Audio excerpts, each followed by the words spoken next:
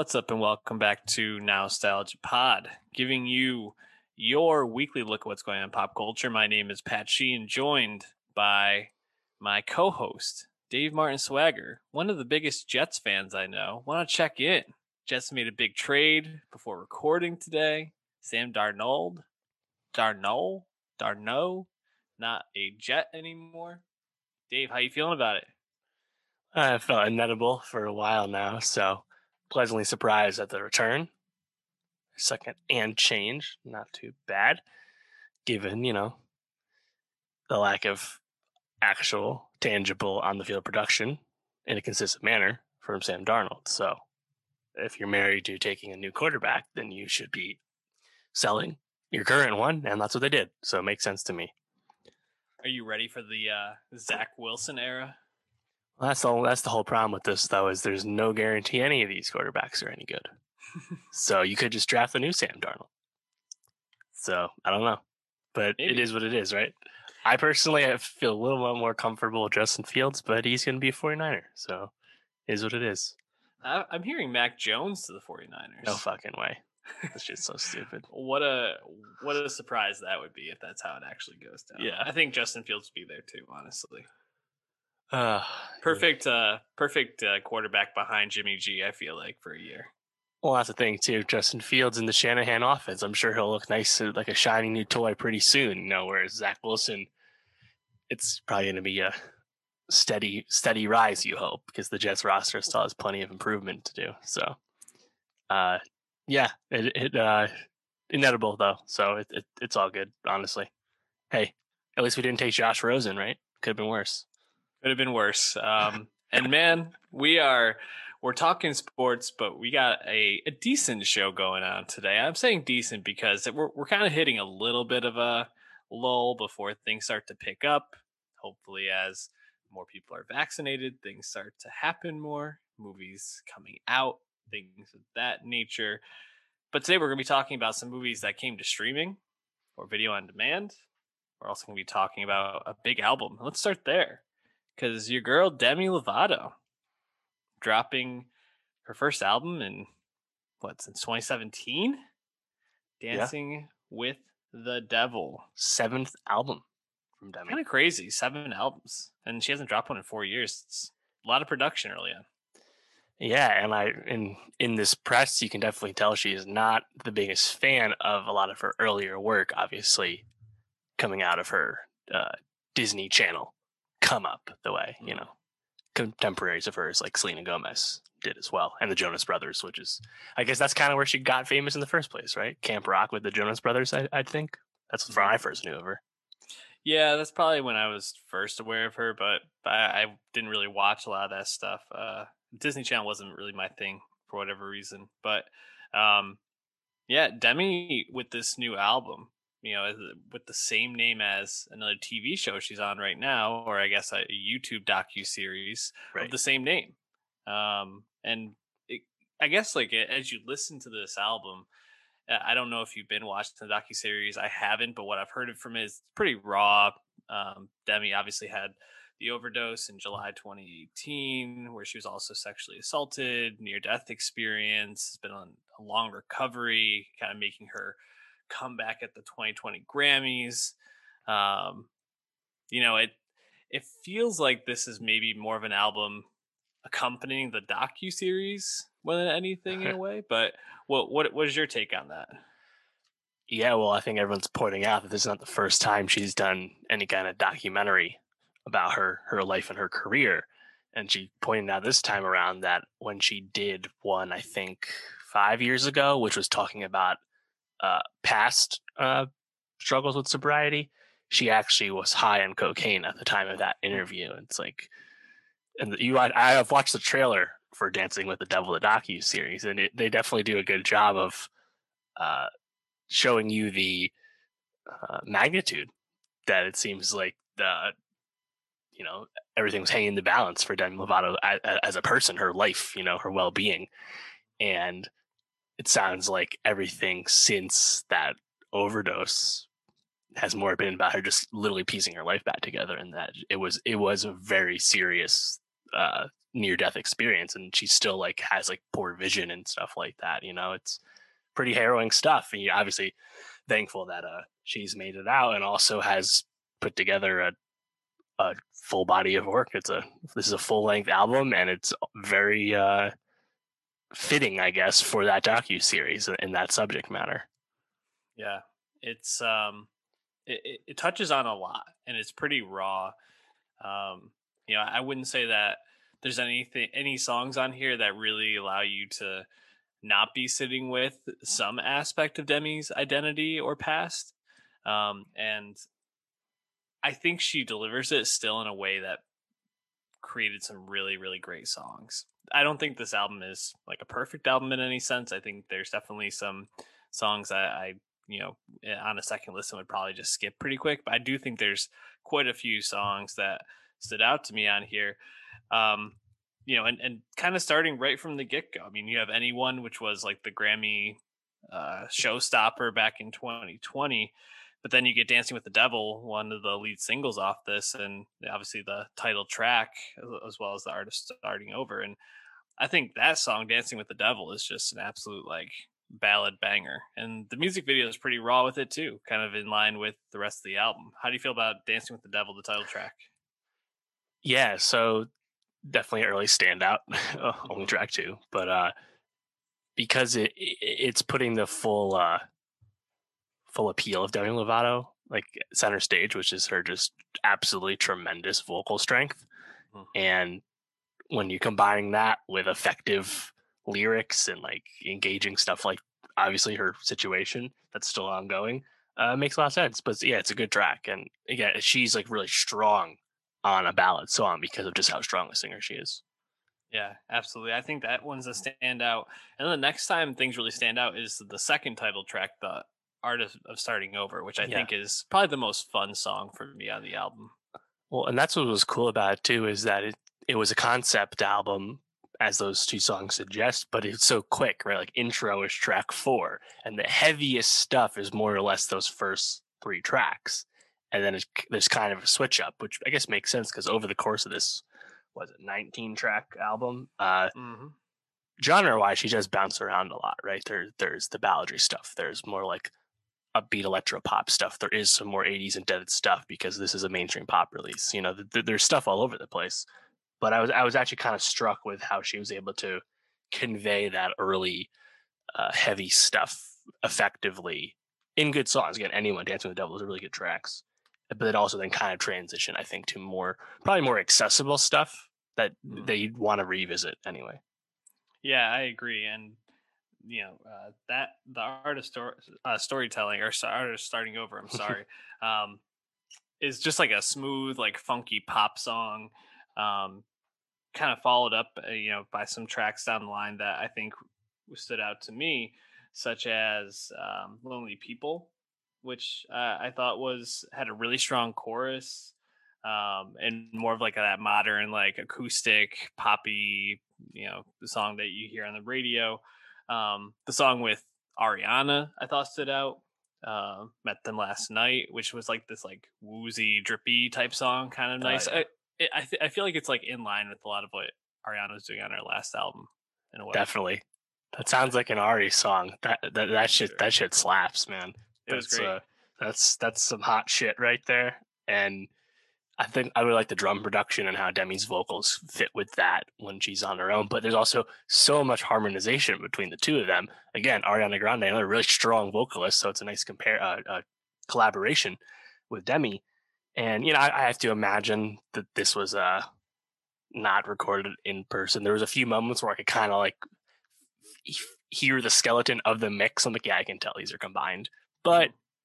when you're combining two really good sounding tracks together, the way they do and that kind of harmonization, I was like, I like this. So yeah, I think that's a clear highlight. That's one of my favorite Ari features in quite some time. What other tracks stood out to you? Yeah, so I mean, we've mentioned a few of them, right? Dancing with the Devil and Anyone are like really early standouts, and then I really like Met 'Em Last Night. You mentioned Lonely People. I think Melon Cake's pretty solid. Um, I actually thought My Girlfriends Are My Boyfriend, the Saweetie collab, surprised how well those two fit together. Yeah, I agree. Um, Saweetie, another person who's been in the news lately. Um, how'd you feel about that Mad World cover, which is the second to last track? Well, so it's interesting, right? The last what 4 tracks on the album seem to be kind of going for some sort of like closure to this uh I don't know, introspective type album. You know, throughout the album, she's talking about her sexuality, identifying as pansexual.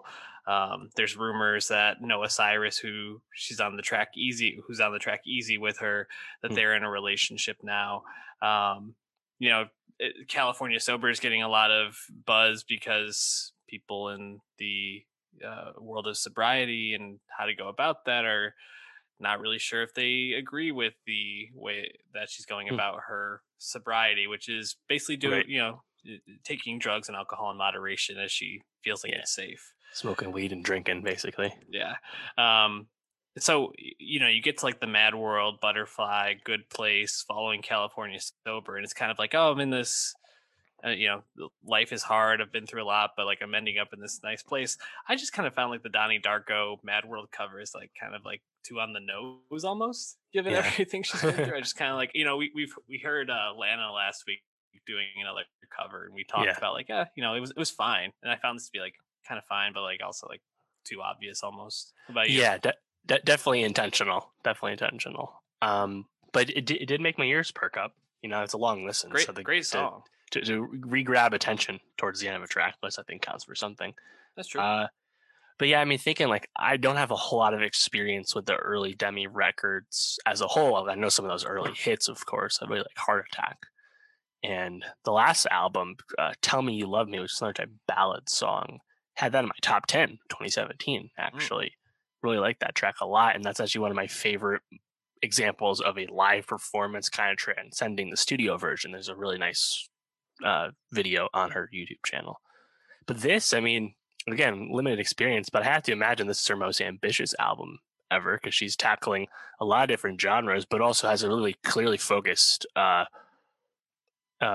lyrical subject matter, but also coming out in a lot of different ways, right? And you get some good guest spots. So I have to imagine this is her gonna please a lot of her fans, which of course probably I feel like most people don't have the highest bar right now. They just want to see Demi be okay and be successful.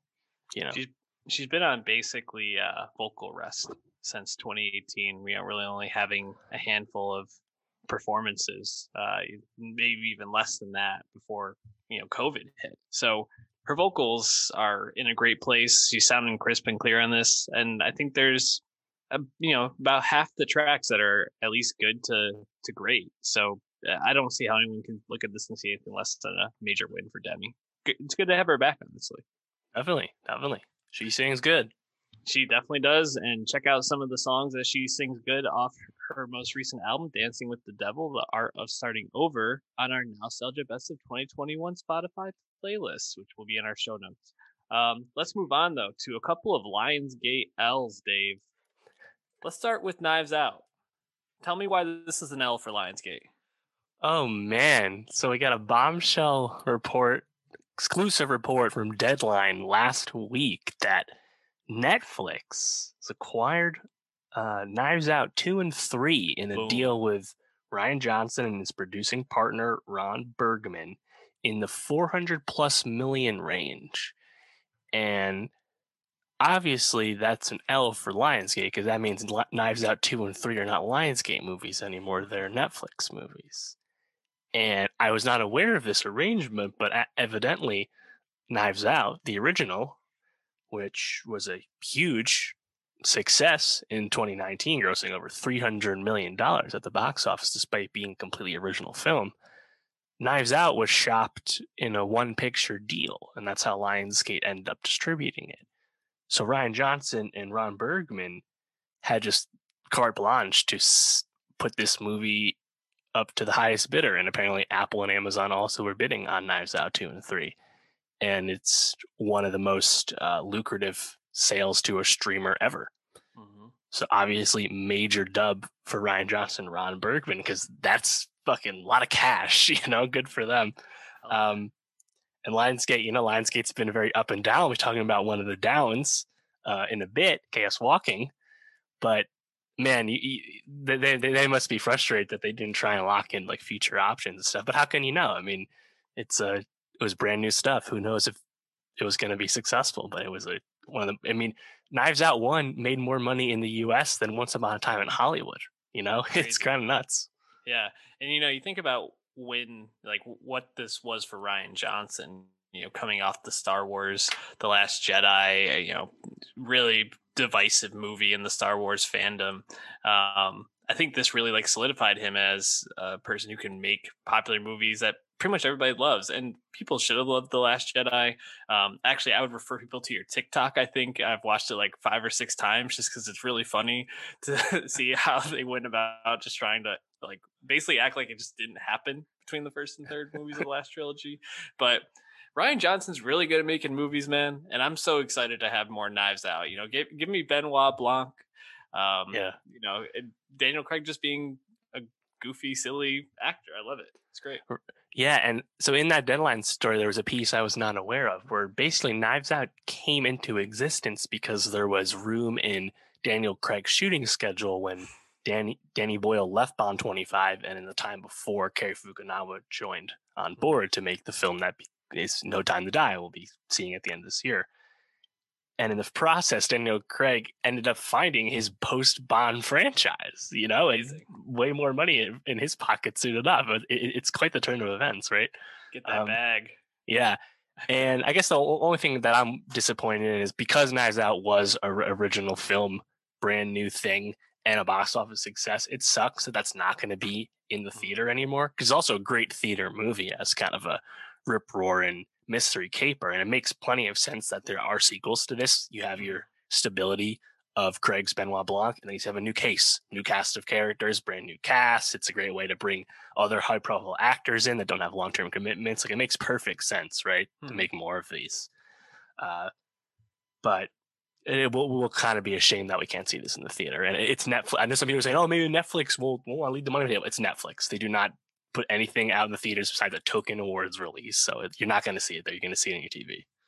Yeah, I was looking it up. It did get one nomination for the Academy Awards, but it's not enough to potentially get that movie theater release for it. Yeah, I mean, it was contending for Best Picture. Everyone pegged it as like the 11th or 12th movie, like just kind of missed out. And now you have the Netflix marketing dollars. Maybe if Knives Out 2 is amazing, this does get some real Oscar love for Ryan Johnson and friends. Who knows? But at least it'll be in everyone's home. So yeah, and it's even more people will see it in all likelihood. It's gonna be taking place overseas, so it's gonna probably look really cool. It's probably gonna be in some awesome like Greek like villa or something like that. I can't wait to see that. Do you have anything you like want to see? Any storylines that you can think of? I have one that comes to mind specifically for how I want them to go about the sequels, but I mean, Knives Out 1 was, compared to Agatha Christie. Obviously, there's kind of those familiar, I don't want to say tropes, but like structures and ideas for like crafting mystery stories.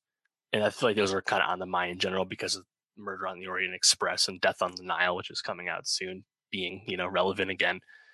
But yeah, I mean, nothing really comes to mind for me. I'm just excited for some really cool casting because, again, you kind of have the world is your oyster with this, where you can just cast someone, anyone you want for any kind of character. I just want like the Benoit Blanc, like whatever case made him the famous detective. I want that. So whether it's That's like, cool. I hope we could get like a prequel sequel kind of thing. Right. That was the only thing that came to mind because I was like, how did he become famous? That was one of my biggest questions.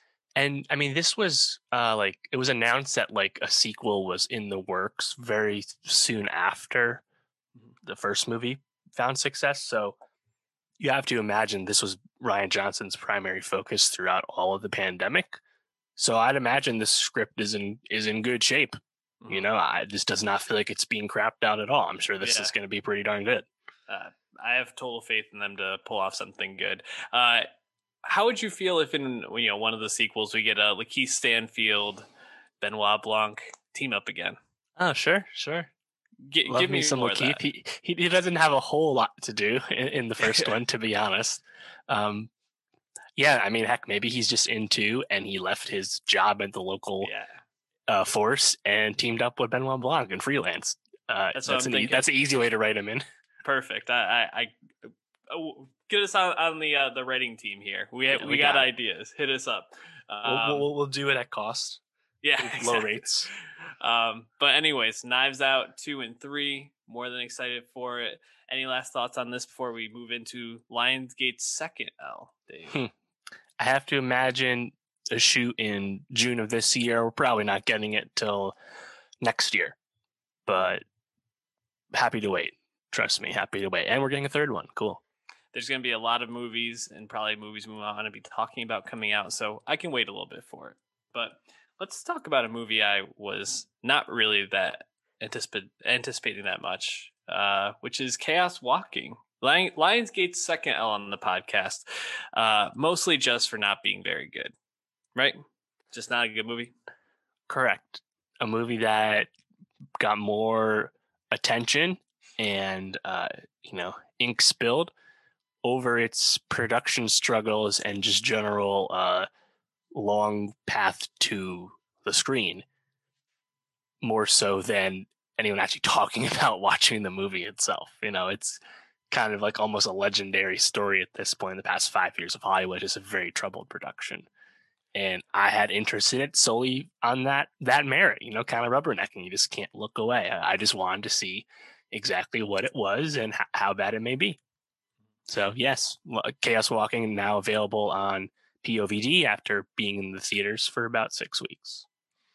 It's based off the sci-fi trilogy from Patrick Ness, who was also a co-writer on this, and it stars Daisy Ridley, Tom Holland. So right there, and then you got Doug Liman at the helm. It was conceptualized back in 2011. It was like the rights were bought, and then it kind of went into production in 2016. Famous reshoots in 2018, but because you have two of the stars of huge movie franchises, you had to reschedule it to like late 2019. New director. It's a bit of a mess. Right, and that's what's so funny about it too. 2008 book, optioned a few years later. Daisy and Tom were cast in 2016, and Liman was hired as one of several directors to be attached, but he was hired then, and they went into production August 2017. They first started shooting this movie then. But as you said, those reshoots were delayed, and I didn't know this part, but Tom Holland actually missed the Avengers Endgame premiere because he was busy doing reshoots on Chaos Walking. And then it was supposed to come out last year in the pandemic. They just punted it, and I saw them punt it all the way to January 21, and I was like, okay, there's the confirmation that yes, the movie is still bad. And kind of surprisingly, they just let it come out before the movie theaters had really come back. Like, we'll get to Godzilla in a little bit. Godzilla vs. Kong, huge box office success.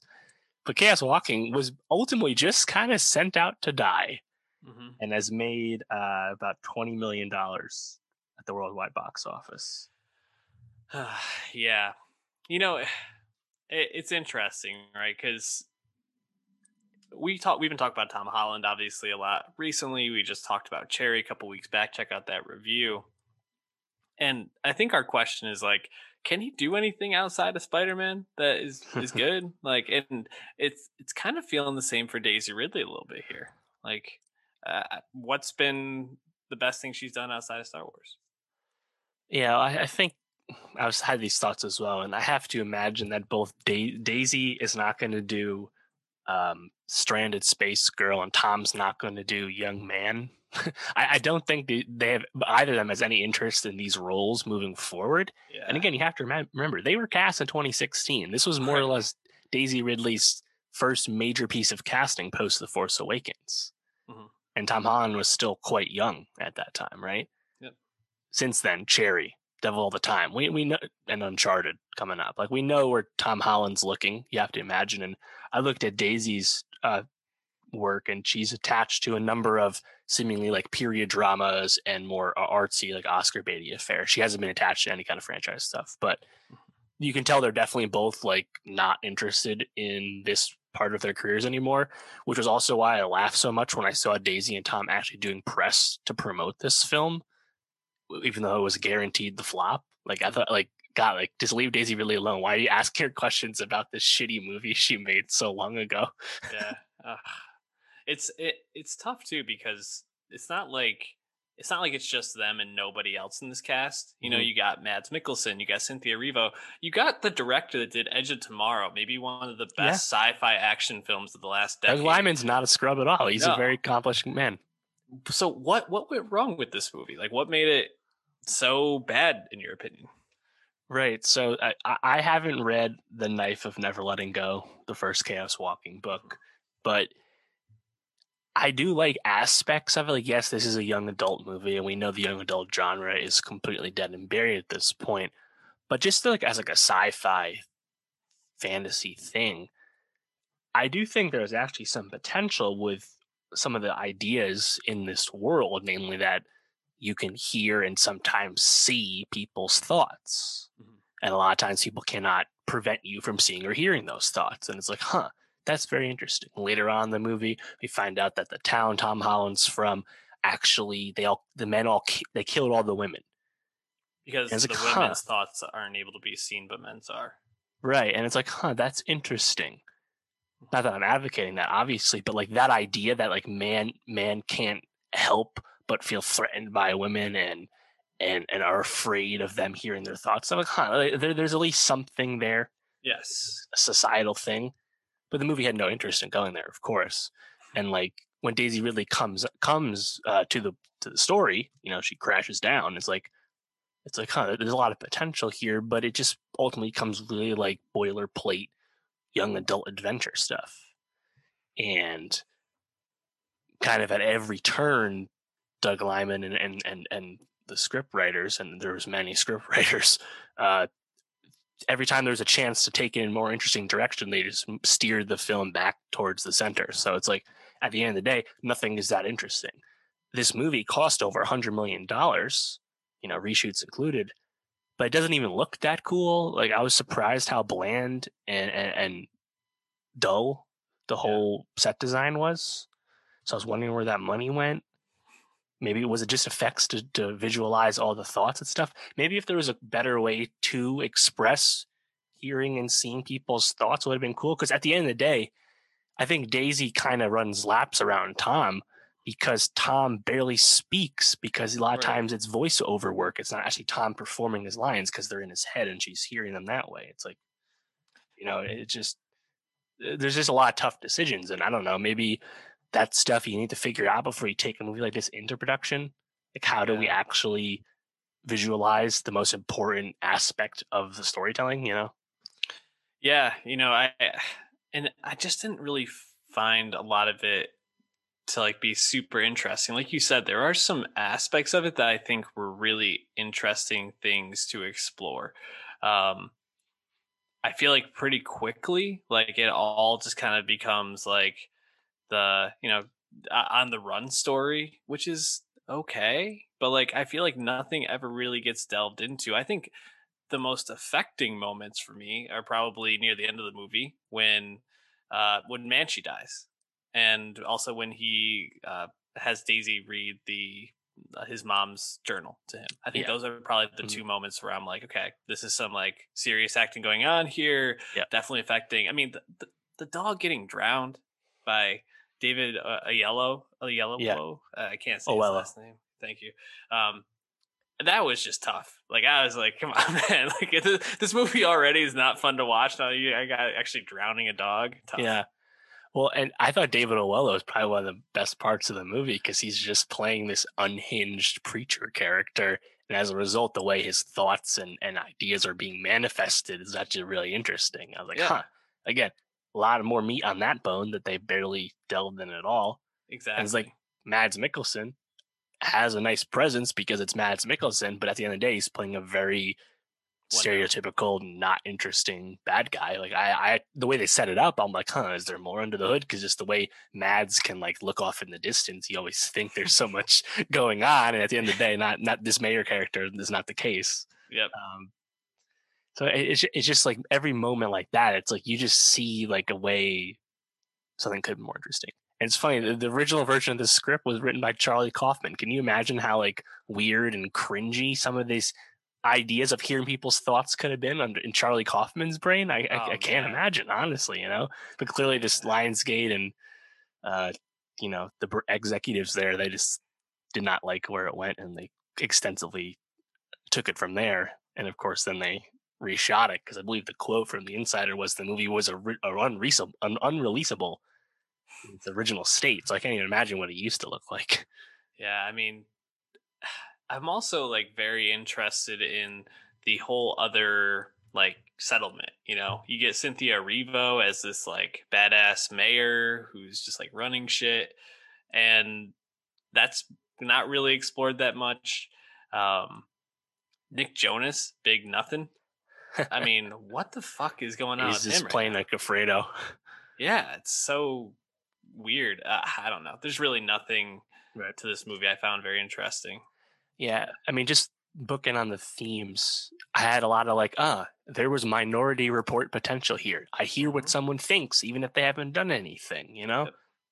tons of meat in the bone. They didn't do it. Didn't go there. Also, there's that scene towards the end where Ray where Daisy is going through the ship, and the way they shoot it reminded me of Ray going through the Crash Star Destroyer on Hmm. Jakku in Force Awakens. And I was like, huh, cool. I saw what you did there. Nice. Yeah. But I, yeah, it's this was a tough one, no question, and no sequels. We know that much. And honestly, Doug Lyman, he also released Lockdown earlier this year on HBO Max. That's the Anne Hathaway Chiwetel Ejiofor movie. That's like a story hmm. based around like COVID-esque things, and it's an okay movie. But I'm more interested in his next project, which will be his third movie with Tom Cruise. That's the movie that Tom Cruise is actually making in space, Yes. and they're both scheduled. Lyman and crew and Cruise, they're scheduled to go on the SpaceX mission to the International Space Station in January 22. So I'm sure there's more news to be had on how the fuck they're making that movie and even what they're making. It's pretty secretive apparently, but yeah, that's cool.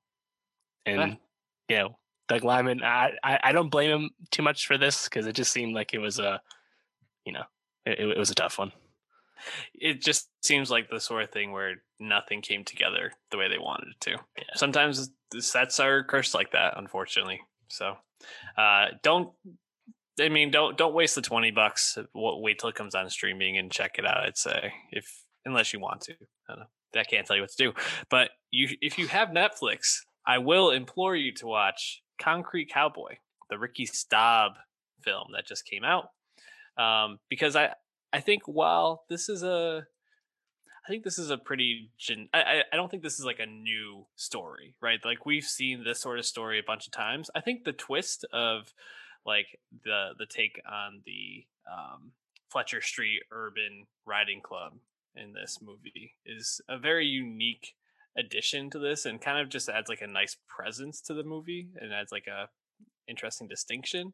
And you get Idris Elba just being this like old guy who pops in every once in a while in the movie. It's kind of nice. How did you feel about Concrete Cowboy? yeah. I don't know if the movie itself had too much stand out to me. It's a very familiar story in that regard because there's some sentimental beats. Hmm. Kind of can guess where things are gonna go. And I actually would have liked more if they leaned into even further the history of black cowboys and how that's a Yeah. story that's very rarely told. And I was aware of that story. I wasn't aware of the presence specifically in North Philadelphia, of course. But I actually would have liked if they leaned into more of that stuff and almost like the gentrification in this case in areas like North Philly and how this is a specific piece of black culture that is often being ripped away. And that's kind of on the periphery of the story of Concrete Cowboy because we're getting a lot of that fish out of water, coming of age stuff for Caleb McLaughlin's character Cole. So what you get though, I think it's still well made, well told, even if you kind of the beats. Yeah. It's really just a solid film, I'd say overall. And I mean, you mentioned Caleb McLaughlin, Stranger Things, Mm-hmm. uh, fame. I thought he was pretty good in it. You know, I don't think he's going to be the next like Denzel after this performance or the next like on a big Hollywood star, but I think he did enough where I'm like, he might be like a solid B actor moving forward. I thought he was pretty good. What about you? Yeah, I mean, this is the first time I've really seen him do anything outside of Stranger Things. And I mean, obviously, we know Millie's been busy and Finn Wolfhard's been doing stuff too. And I guess he's the next most busy of the kids, like Joe Keery and Natalie Dyer side, I guess. But like this, him tackling more adult subject matter, right? Like it's heavier at times, and he's actually doing a little spin, like with an accent. I don't think that's his normal voice, but I thought he was solid. And like in those moments where he's like really upset or he's trembling or something, and I'm like, it's pretty good. It's like you can see the seams a little bit. I guess it's hard to go up against someone like Idris who just has a really strong screen presence without even saying anything. But Yeah.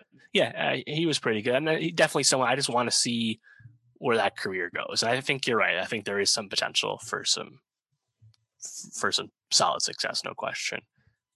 Jarrell Jerome, I actually wish his presence was even greater because obviously recent Emmy winner for the Central Park Five miniseries, but his character I think was like where like the most familiar beats came into play. So you kind of understand what his role is in the story. I'm pretty certain I know exactly what's going to happen to him and how that's going to affect Cole because everything's about Cole's story, right? Mm-hmm. But Jerome is still a talented guy, and I think some of the best scenes for Cole are in his scenes in those scenes. So Yeah. all right. Yeah, the show you're looking for is Now They See Us, from Netflix, and I agree. I think like even though he's more of just a driver of Cole's narrative arc, I still found the scenes between them to be really engaging and definitely. I forgot who played the drug dealer, but he was like really intimidating. I thought he was great in that role. I actually also really thought the scenes between Cole and Smush allowed Caleb McLaughlin to kind of show off what I think made him so great in this, because so often, like you said, when he's up against Idris or even against like some of the other people in that community, the adults, he kind of shrinks at times away, and like I feel like he kind of gets outshone. I was looking for the name of the actor who was the disabled actor, or in the wheelchair, differently abled, I should say. Well, I couldn't find it, well, but they he said was great. he was one of the real Actually, Fletcher Street people, right? yeah, and he was great. Every time he was Yeah. on screen, I thought he was fantastic. But against Jerome, I thought Caleb McLaughlin actually got to like sit with and like chew on what was going on in the scene a little bit more. Like you think Mm. about when he's like, "Oh, we're gonna build something together. You want that, right?" And like the way he kind of just like you see him like thinking and like looking back and forth, like right, like I really thought that was like a nice scene. I also thought after they get almost, I guess, like kidnapped, after Smush almost gets kidnapped on the drug deal, um, Right. and they run. I thought that was a really strong scene as well between them. So I really liked those scenes just because they got to show off a little bit more. Speaking of the like side characters, though, were there any others that really stood out to you? Always happy to see Method Man. Mhm. This guy's playing the cop from the neighborhood, from the area. So yeah, Good shout out cop. Method Man. He actually is pretty busy, right? He was in Yeah. The Deuce, right? But the last time I saw him in anything good. But yeah, like I said, I wish the movie was a little more meta, a little more big picture. Mhm. Just because I think it's a great opportunity to be educational about this kind of stuff. But Mhm. still pretty good for what it is. And actually, I was surprised. I didn't realize this actually played Toronto last year. That was acquired by Netflix. I didn't realize this was a festival film. 2020 movie, yeah.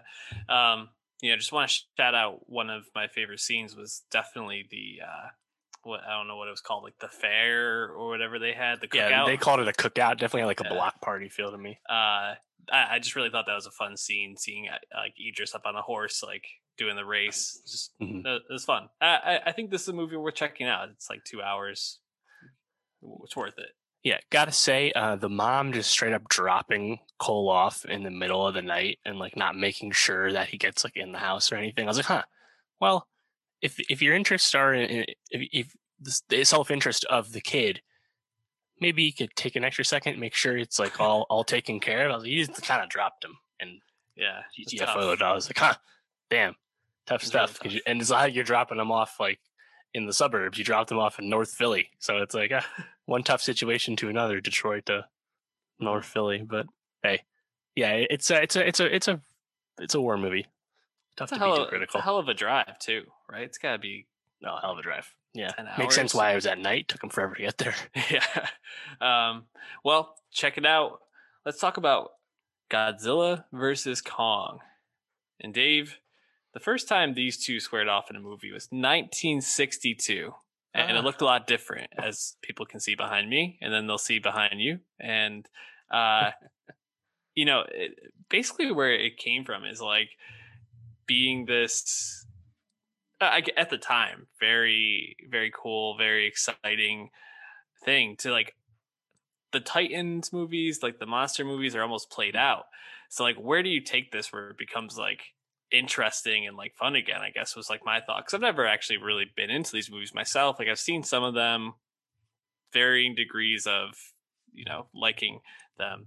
I really liked this one because I basically just turned my brain off and I was like, oh, huge monsters punching each other in the face and doing like an MMA fight. Okay, cool. How did you feel about it though? Hollow Earth, hollow brain, baby. You just gotta go with it. No, I like this one a lot. I've seen all the legendary MonsterVerse movies, of which this is the fourth flick, which started in 2014 with Gareth Edwards' Godzilla movie, the movie he made right before Rogue One, of course. And since then, we've had Kong Skull Island in 2017 and Godzilla King of Monsters in 2019. And I mean, shit, like this movie was already done being filmed when Godzilla King of Monsters came out. These movies have such long tails in post production because of the extensive effects work with the CGI to create Godzilla and the other monsters and Kong, right? So, as far as like an experience with them, I was actually looking back at the original Godzilla's, the Toho, run of movies, of which there's so many.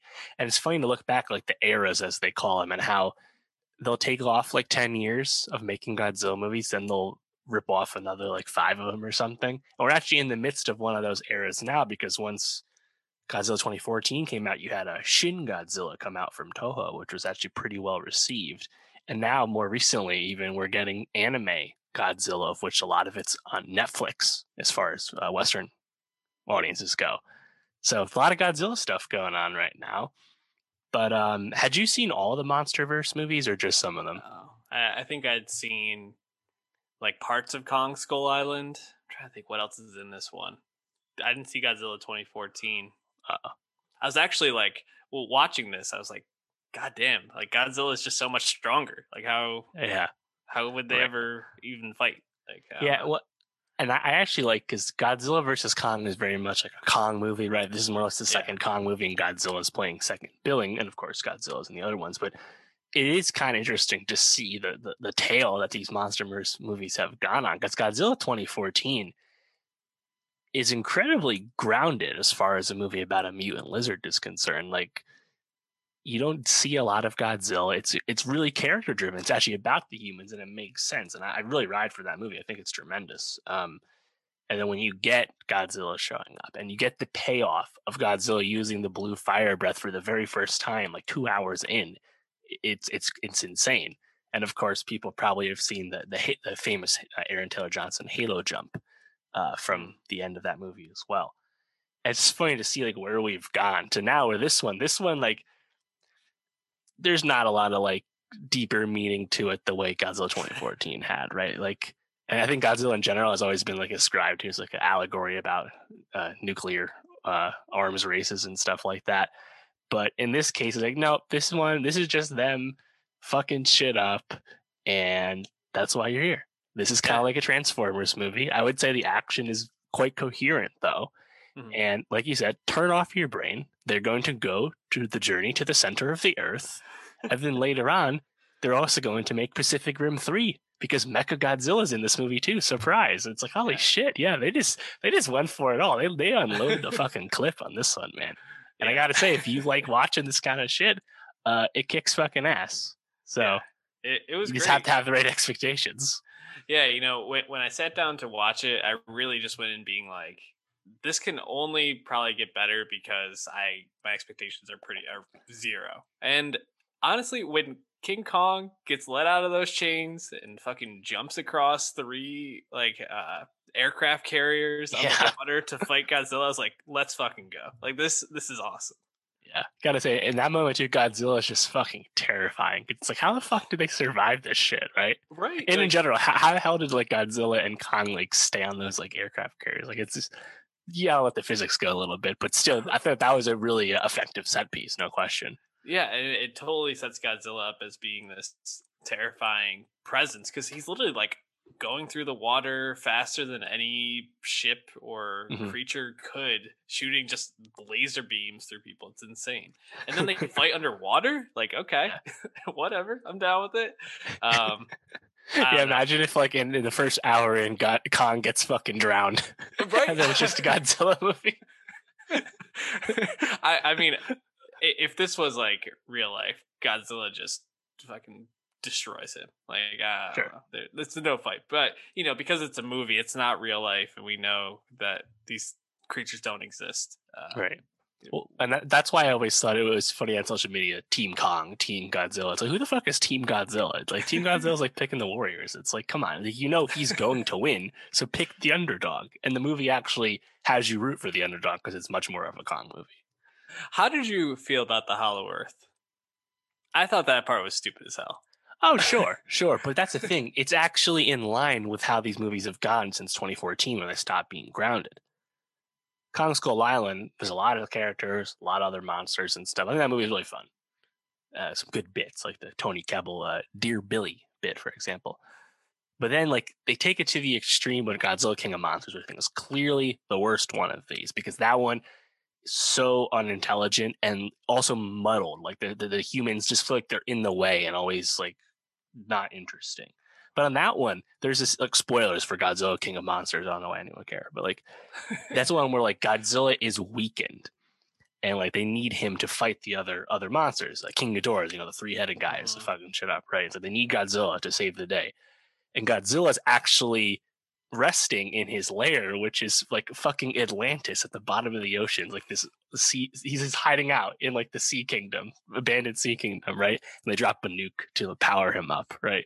But like they set the stage that there are like these other civilizations. So I was like, oh, okay. So we got this shit on Hollow Earth where there was a Kong civilization. Sure, fuck it. Give Kong a battle axe powered by a Godzilla scale. I'm 100% there. I really loved the scene where he like chops that, like it was like a Ghidorah type flying monster, like the head off it, and he just eats it or drinks the he brain. Drinks like the grog, as I call it, the guts. Oh, that was tremendous. That was so like well paid off too. I was like, fuck yeah, you drink that shit, Kong. You earned this, baby.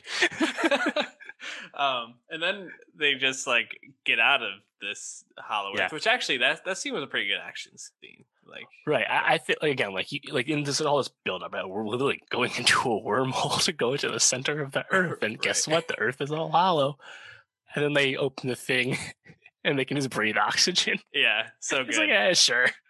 Who cares? But I really liked the ending action scene where they're fighting in, it was Tokyo, I believe, or maybe it was Hong Kong, I believe. Hong Kong, okay. Yeah. So they're fighting in Hong Kong, and it's just all like LED light, like pink sick. And purple and like aquas, and I'm like, oh, this is incredible. This is great. The call back to like traditional King Kong where he's hanging on like the spire. Looks like he's on the Empire State, of course. Really like that one. And in the end, Dave, the humans are the real monsters, which is what this is all about, really. And podcasting saves the day. So, what more could you want? Sure, absolutely. I want to say give it up to Damian Bashir, who's like the head of Apex, which were like the villainous corporation here. He definitely was hamming it up. He knew what kind of movie he was in. I appreciated that.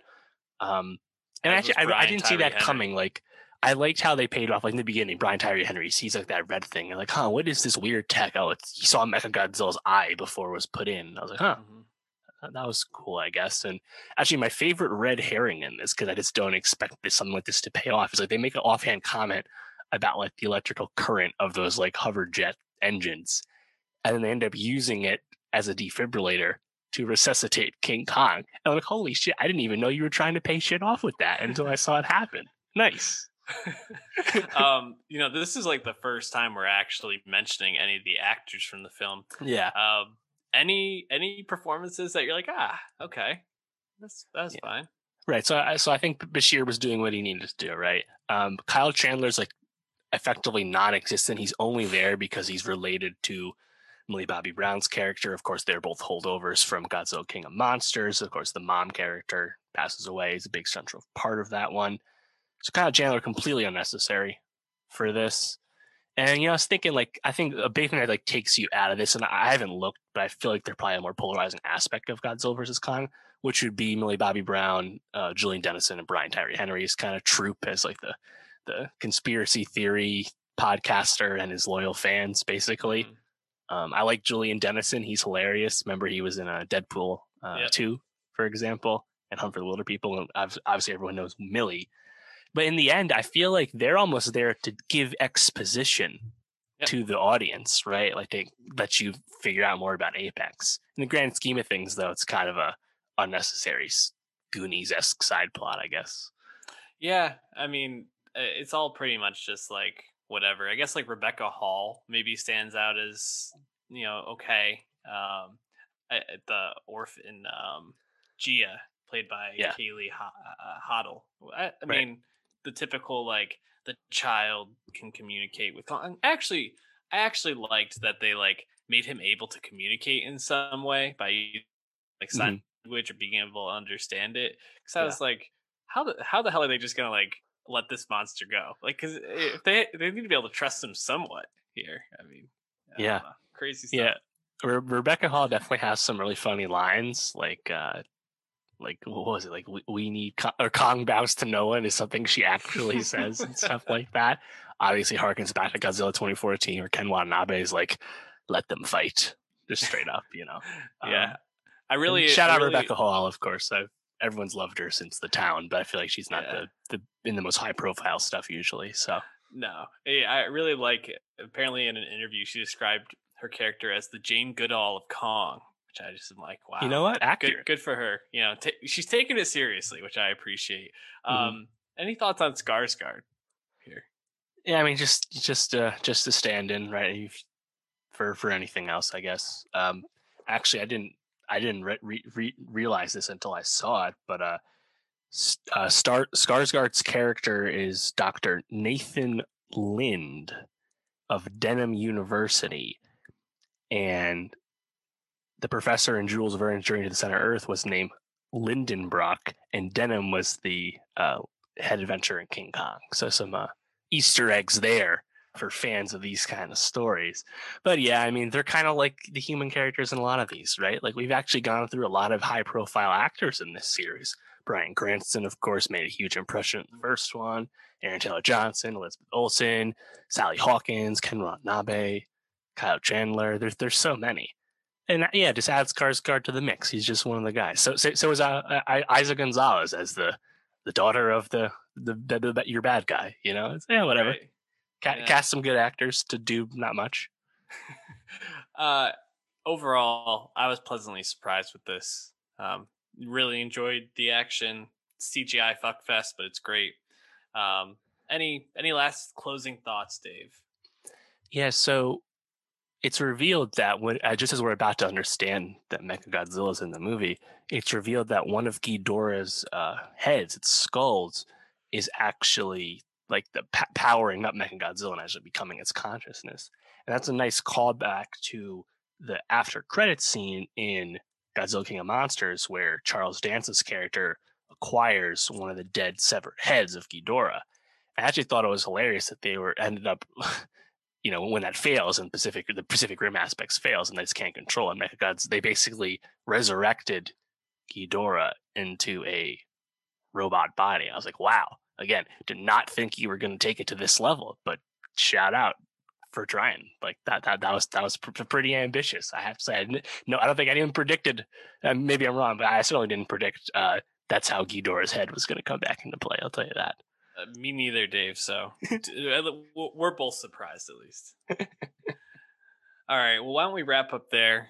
Watch I mean, it's on HBO. If you have HBO Max, watch Well, it. we should note that this is an absolutely gigantic hit at the box office, despite being on HBO Max in the US. This is with ease the biggest movie release of the pandemic, and it has already outgrossed Wonder Woman 1984, the domestic box office, and it's holding strong in its second weekends in China and elsewhere around the world. So it seems like this is going to be a really good success for Warner and Legendary. And I mean, right now, it only is made about 100 million less than Godzilla King of Monsters made, which of course was released in normal circumstances. So this is definitely, I think, what Hollywood was looking for. And I gotta say, the movie feels like it came out at a good time, right? A lot of people, leading up to Easter weekend, but like I think a lot of people were on board just to kind of watch this and have an event film, So HBO Max,